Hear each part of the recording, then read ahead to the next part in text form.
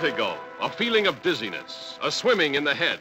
Figuratively, a state in which all things seem to be engulfed in a whirlpool of terror.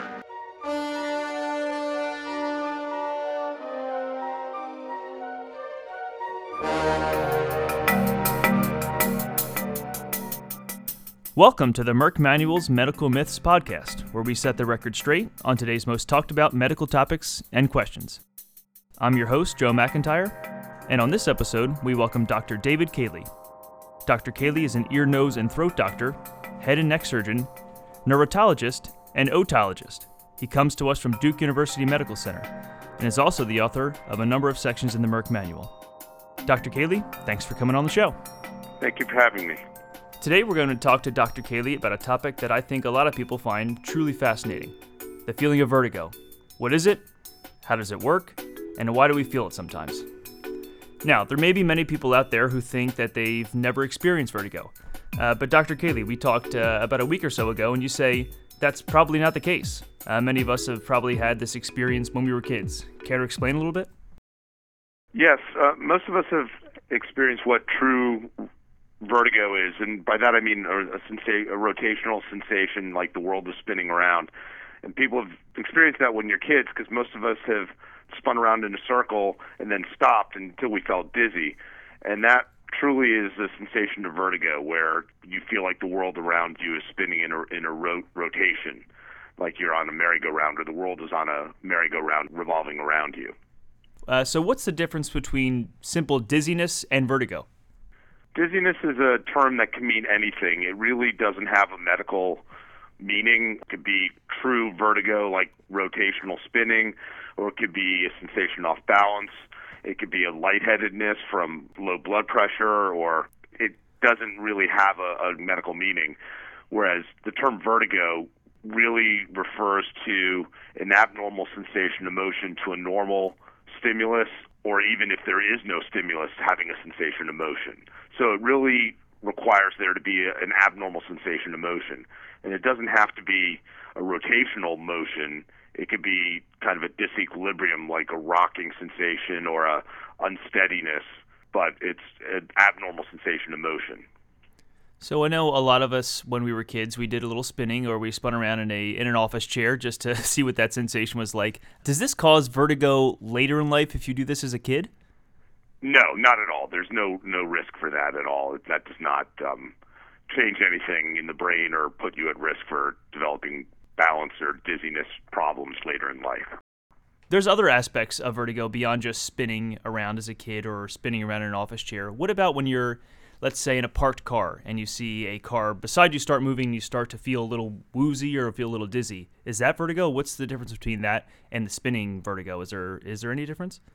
So that's actually a sensation that most of us have experienced at some point, where you're in a parked car and you look out the window and the car next to you moves, and you have that very strong sensation that you're moving, or it can happen on a train or a bus. But most of us have experienced something like that, and it could be a very powerful sensation that you're moving or falling, and you have to grab onto something or slam on the brakes. So it can be quite distressing, and that's caused by a mismatch in the input that your brain uses to maintain balance. So balance isn't just your inner ear telling your brain where your head is in space. Your brain is also taking information from your eyes. Your eyes are telling your brain where you are in space, and your muscles and skin and joints are telling you where your body is in space. So your brain takes information from all three of those sources and combines it to give you a sensation of balance. So when you're in a parked car and the car next to you moves, your eyes are telling your brain you're moving, but your inner ear and your muscles are saying you're not, and that mismatch gives you vertigo. So one other myth that we hear is this idea that when you go to pick something up, for example, you bring your head down to the ground and you come up really quickly, you may have some dizziness or you may feel lightheaded. Is that vertigo? No, that's a totally different feeling, and that's real important to differentiate that when you're talking to patients, because that's caused by a totally different thing, not caused by the inner ear or the balance system. When you're bent over and your head is below your heart, the heart can sense that it doesn't have to pump very hard to get blood to your brain, because just blood will go into your head by gravity. Then if you stand up real quickly, now all of a sudden the heart has to pump harder to get blood up to your brain against gravity. And you can have a brief moment where you have a little bit of insufficient blood to the brain, which gives you that lightheaded, near passing out feeling. So most people have experienced that also. That could happen to anybody if you've been bent over for a long time and stand up real quickly. You get that head rush or lightheaded feeling. But that can also happen to people whose blood pressure is too low, if you're anemic, meaning your blood counts are too low, or you're dehydrated. All those things can cause that, but it's not vertigo, and that's not caused by the inner ear. So we talked in the beginning how pretty much everybody who's listening to this podcast has experienced vertigo in one shape or the other. How common is vertigo later in life? Is it something that affects older people more than younger people, or sicker people more than healthier people? How does it come up later in life? Well, it's actually one of the most common reasons why people visit primary care offices in the U.S. And as you get older, the likelihood of having an episode of dizziness that you seek medical attention for goes up. So by age 80, 60% of people will have seen a doctor at some point in their life for dizziness. So it is a very, very common healthcare issue and reason for visiting the doctor. And so it ends up being a very costly symptom because there's missed work and doctor's visits and medical costs associated with it. Now, I'm sure when a lot of people hear the word vertigo, they think of the Alfred Hitchcock movie Vertigo, starring Jimmy Stewart. And I believe in the movie, he more so experiences a fear of heights. And there is a difference between vertigo and a fear of heights, is there not? Or are they somehow related?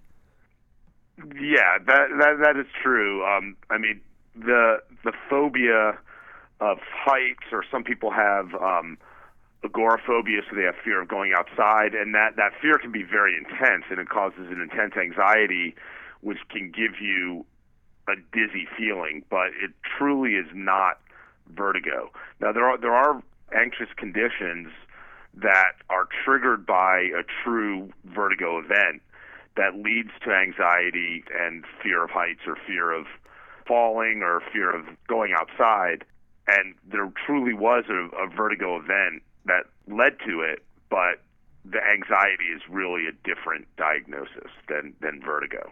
So, Dr. Cayley, can you explain the difference between vertigo as a symptom of another health issue or vertigo as a medical condition? Is vertigo essentially the issue, or is it essentially a side effect of a more serious or potentially serious medical condition? Yeah, vertigo is a symptom. It's not really a diagnosis. So a lot of times I'll see patients who had a vertigo event and went to the emergency room, and they tell me, well, the doctor there said I had vertigo. And I was like, well, yes, of course, you had vertigo. That's obvious, but that isn't the diagnosis. That's not what the underlying problem is. It's sort of like having a cough. You can have a cough because you have a cold, or you can have a cough because you have lung cancer. Cough is just a symptom, so you need to find out what the underlying disease is that's causing the vertigo. So that's the important thing, is to understand that there is a symptom of vertigo, but knowing what the characteristics of that vertigo is, like how long did it last, what other symptoms did you have with it, like did you have any changes in hearing or ringing in your ears, or did you have a migraine associated with it, or weakness in the side of your body, or facial paralysis, or hearing, other things that could be related to it. So isolated vertigo without any other symptoms really doesn't happen. There's always something else that goes along with it that helps you really come to a true diagnosis of what the cause is. And you mentioned something just a few seconds ago that I think is something that people suffer from a decent amount, is the idea that migraines, sometimes they can cause pain, sometimes they can cause sensitivity to light, and then sometimes they can cause vertigo. How do you go about diagnosing migraines, and what role does vertigo play in that? Yeah, that's actually hugely important, because the association between migraine and vertigo is very, very high. And surprisingly, it wasn't really put together. The two weren't associated for a very long time, even though the earliest medical reports on migraine discuss the frequency of vertigo. It was just not really understood as a symptom of migraine until quite recently. And so there are diseases that can happen where you might have one disease and you might have another disease, and you just happen to have two diseases by random chance. But the incidence of having vertigo and migraine is actually 3 times higher than random chance. So there clearly is a very high correlation between migraine and vertigo. In fact, in some reports, up to 50% of patients who have migraines will have vertigo at some point. So it's really, really important when someone has new symptoms of vertigo to actually find out about a migraine history. And a lot of times the migraines might be fairly minor, and there's a lot of misconceptions about what migraines are. People think of them as these absolutely crippling headaches where you're in a dark room, nauseated and miserable. And a lot of times the headaches can be quite mild, and actually the other symptoms can be much more pronounced. So it's really important to think of a migraine as a constellation of neurologic symptoms, and vertigo is one of them. Now, sticking on the topic of migraines just for a second, is there anything that brings about migraines in people, or is it just some people just are, afflicted with this condition and there's really no rhyme or reason, or it's a little bit more of a complex issue than that? Well, yes to all those. Migraines are really complicated. There's certain things like they run in families. It's very common for multiple people in the family to have migraines, so there's clearly a genetic component. Women get migraines up to 6 times more frequently than men do, so there's gender triggers for it. It could be hormonal. There are environmental triggers. Some people get migraines triggered by smells or lights or foods. So there's a lot of foods that are very common migraine triggers that people don't even think about.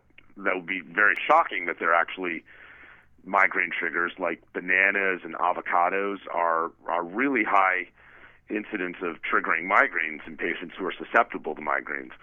So really one of the most important things to do in someone who has a new diagnosis of migraines is to look at a migraine diet and eliminate a lot of these common foods that can trigger migraines. Most people know about red wine and chocolate and cured meats like salami are pretty well-known triggers for migraines, but there's a lot of other foods like potatoes. Like, who would think a potato could be bad for you? But it could really trigger migraines. So it's real important, if you do have migraines and you do have vertigo, to really try and look at diet as a non-medicine treatment. And a lot of people get tremendous relief just from diet modifications. Thanks, Dr. Cayley. More right after this. The Merck Manuals website offers a variety of video, audio, and interactive content. With so many choices, it's easy to access information is the best first place to go for free, understandable medical content.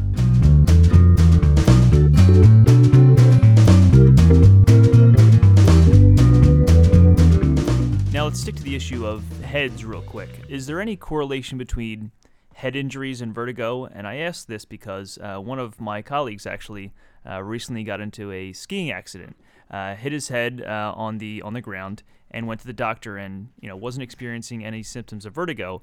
But then the doctor put his head over the back of a chair and tilted it back a little bit and experienced some vertigo. How does that relate to each other, and what's the connection there? Well, that's a specific type of vertigo called benign paroxysmal positional vertigo, or BPPV. And it commonly occurs after a minor head injury. And basically what happens is crystals that are in one part of the inner ear where they're supposed to be can get shaken loose by a head injury, and it floats into another part of the inner ear, and it causes a very specific type of vertigo. It causes a really intense spinning dizziness when you lean your head back and tilt it to one side or the other.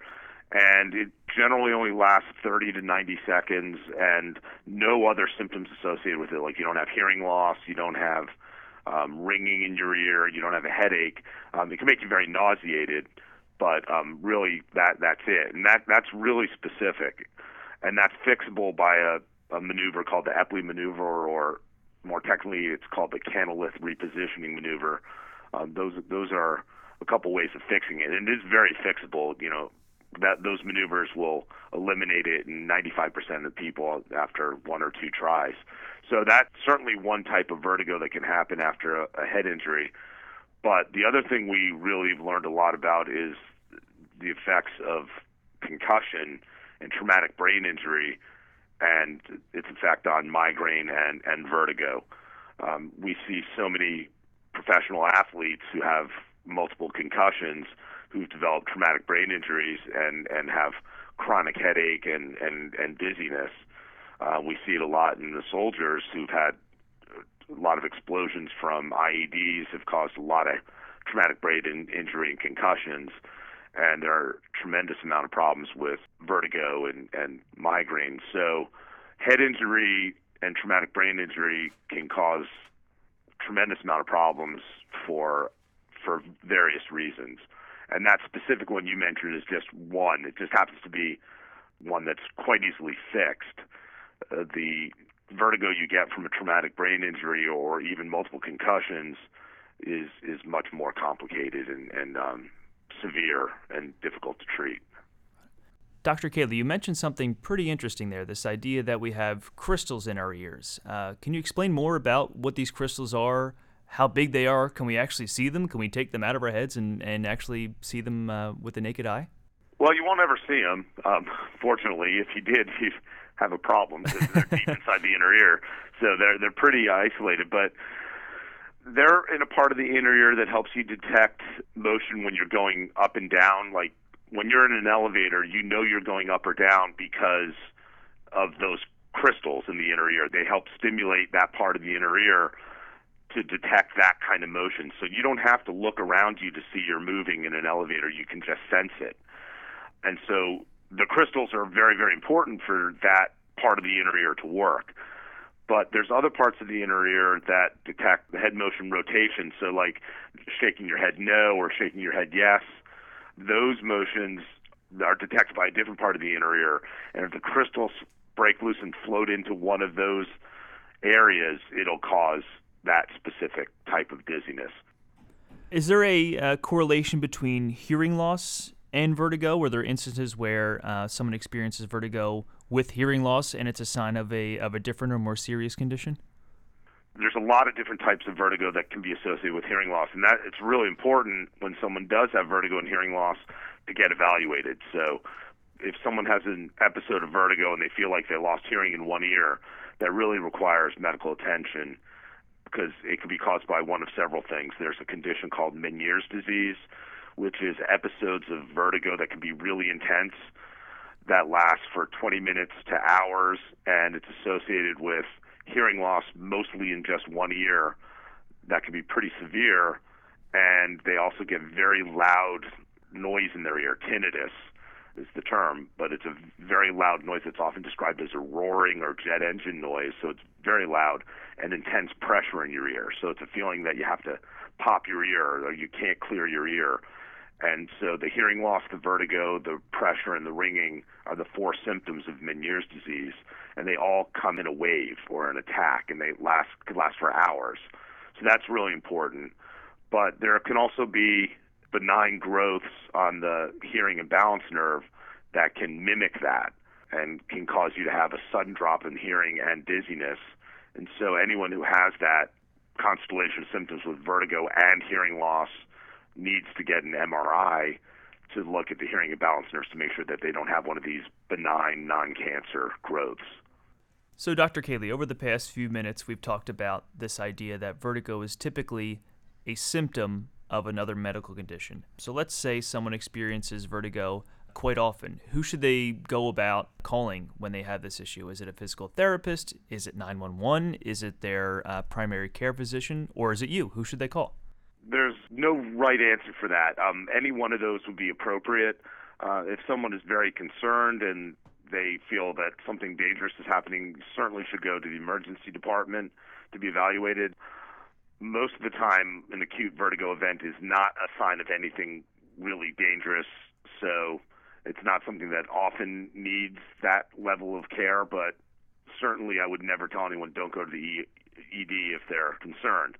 But that being said, The treatment for vertigo is often physical therapy. That's often a very helpful treatment. Physical therapy retrains the brain to accept the input it's getting as normal. So if somebody has an injury to the inner ear or a surgery where it knocks out some of the inner ear function, or they have a condition like Meniere's disease where it can deteriorate your balance function, then physical therapy can be very helpful. The problem is if someone's having frequent episodes of vertigo and their function in the inner ear is changing day to day, physical therapy will actually make you feel a lot worse and won't help you. It has to be something that happened once and is stable, and the brain just needs help recovering from it and accepting the new normal. When someone's having migraines and Meniere's as a cause of vertigo, that means the inner ear function is fluctuating every time they have a Meniere's attack or a migraine, and physical therapy won't help with that. So really, the best treatment for vertigo in that case is treating the underlying cause. So migraine medications or diet, and with Meniere's, there are multiple medications and sometimes even surgeries that can be helpful. So if somebody's having multiple episodes of vertigo, then they really do need to be evaluated, and that's generally something that's best treated by a specialist, either a neurologist, ENT doctor like myself, or a neurologist. ENT doctors are specifically trained in vertigo, so that's something that we often see. So we're a really good source for treatment of vertigo, but there are neurologists who also are quite good with diagnosing and treating vertigo, especially if it's a migraine that's the cause of it. Now, let's say someone is experiencing vertigo but doesn't necessarily feel it's a reason to go to the emergency room or to call their ENT doctor. Are there natural ways an individual can help remedy this feeling of vertigo, or is it an instance where if you experience it, you should probably call your doctor? Well, it really depends on the nature of the vertigo. So sometimes people can have a one-time event of BPPV. It just happens once, and then the crystal floats out, and then it never happens again. And if you feel fine and it only happened once, then probably it would not be necessary to see a doctor. But if someone's having vertigo over and over again, particularly if their hearing is going down and or if they're having other symptoms, then really should be evaluated. So it would have to really use your judgment. There are some people who one episode of vertigo is so distressing they want to make sure there isn't anything else going on, and that's perfectly reasonable. Other people have a much higher threshold for when they would go to a doctor, and sometimes that leads to people putting off things that should have been addressed a long time ago. So it's one of those things where people have to use their own judgment and do what's comfortable for them, but I would not recommend putting off getting treated or seen for vertigo that's happening over and over again. Okay, so Dr. Cayley, thank you so much for joining us. I think it's been a incredibly insightful conversation. If someone has any questions about their experiences with vertigo, what it's like, what it is, are there places that people can go online for answers to their questions? Absolutely. I would recommend that people look at Merck manuals. There's great information there on vertigo. That can be very helpful. Another resource people can go to online is msdmanuals.com. There's another association called the Vestibular Disorders Association, or VEDA, VEDA, that's got lots of information. It has links to articles and links to physicians who treat the disorder, and their website is vestibular.org. So that's a really good resource as well. And for our listeners who may not be in the United States or Canada, we invite you to visit msdmanuals.com for more information as well. Okay, Dr. Cayley, thank you so much again for joining us. Like I said, it's been seriously entertaining, I think, to learn more about vertigo, and also super educational as well. So, as we say at the Merck Manuals, medical knowledge is power. Pass it on. Thank you so much.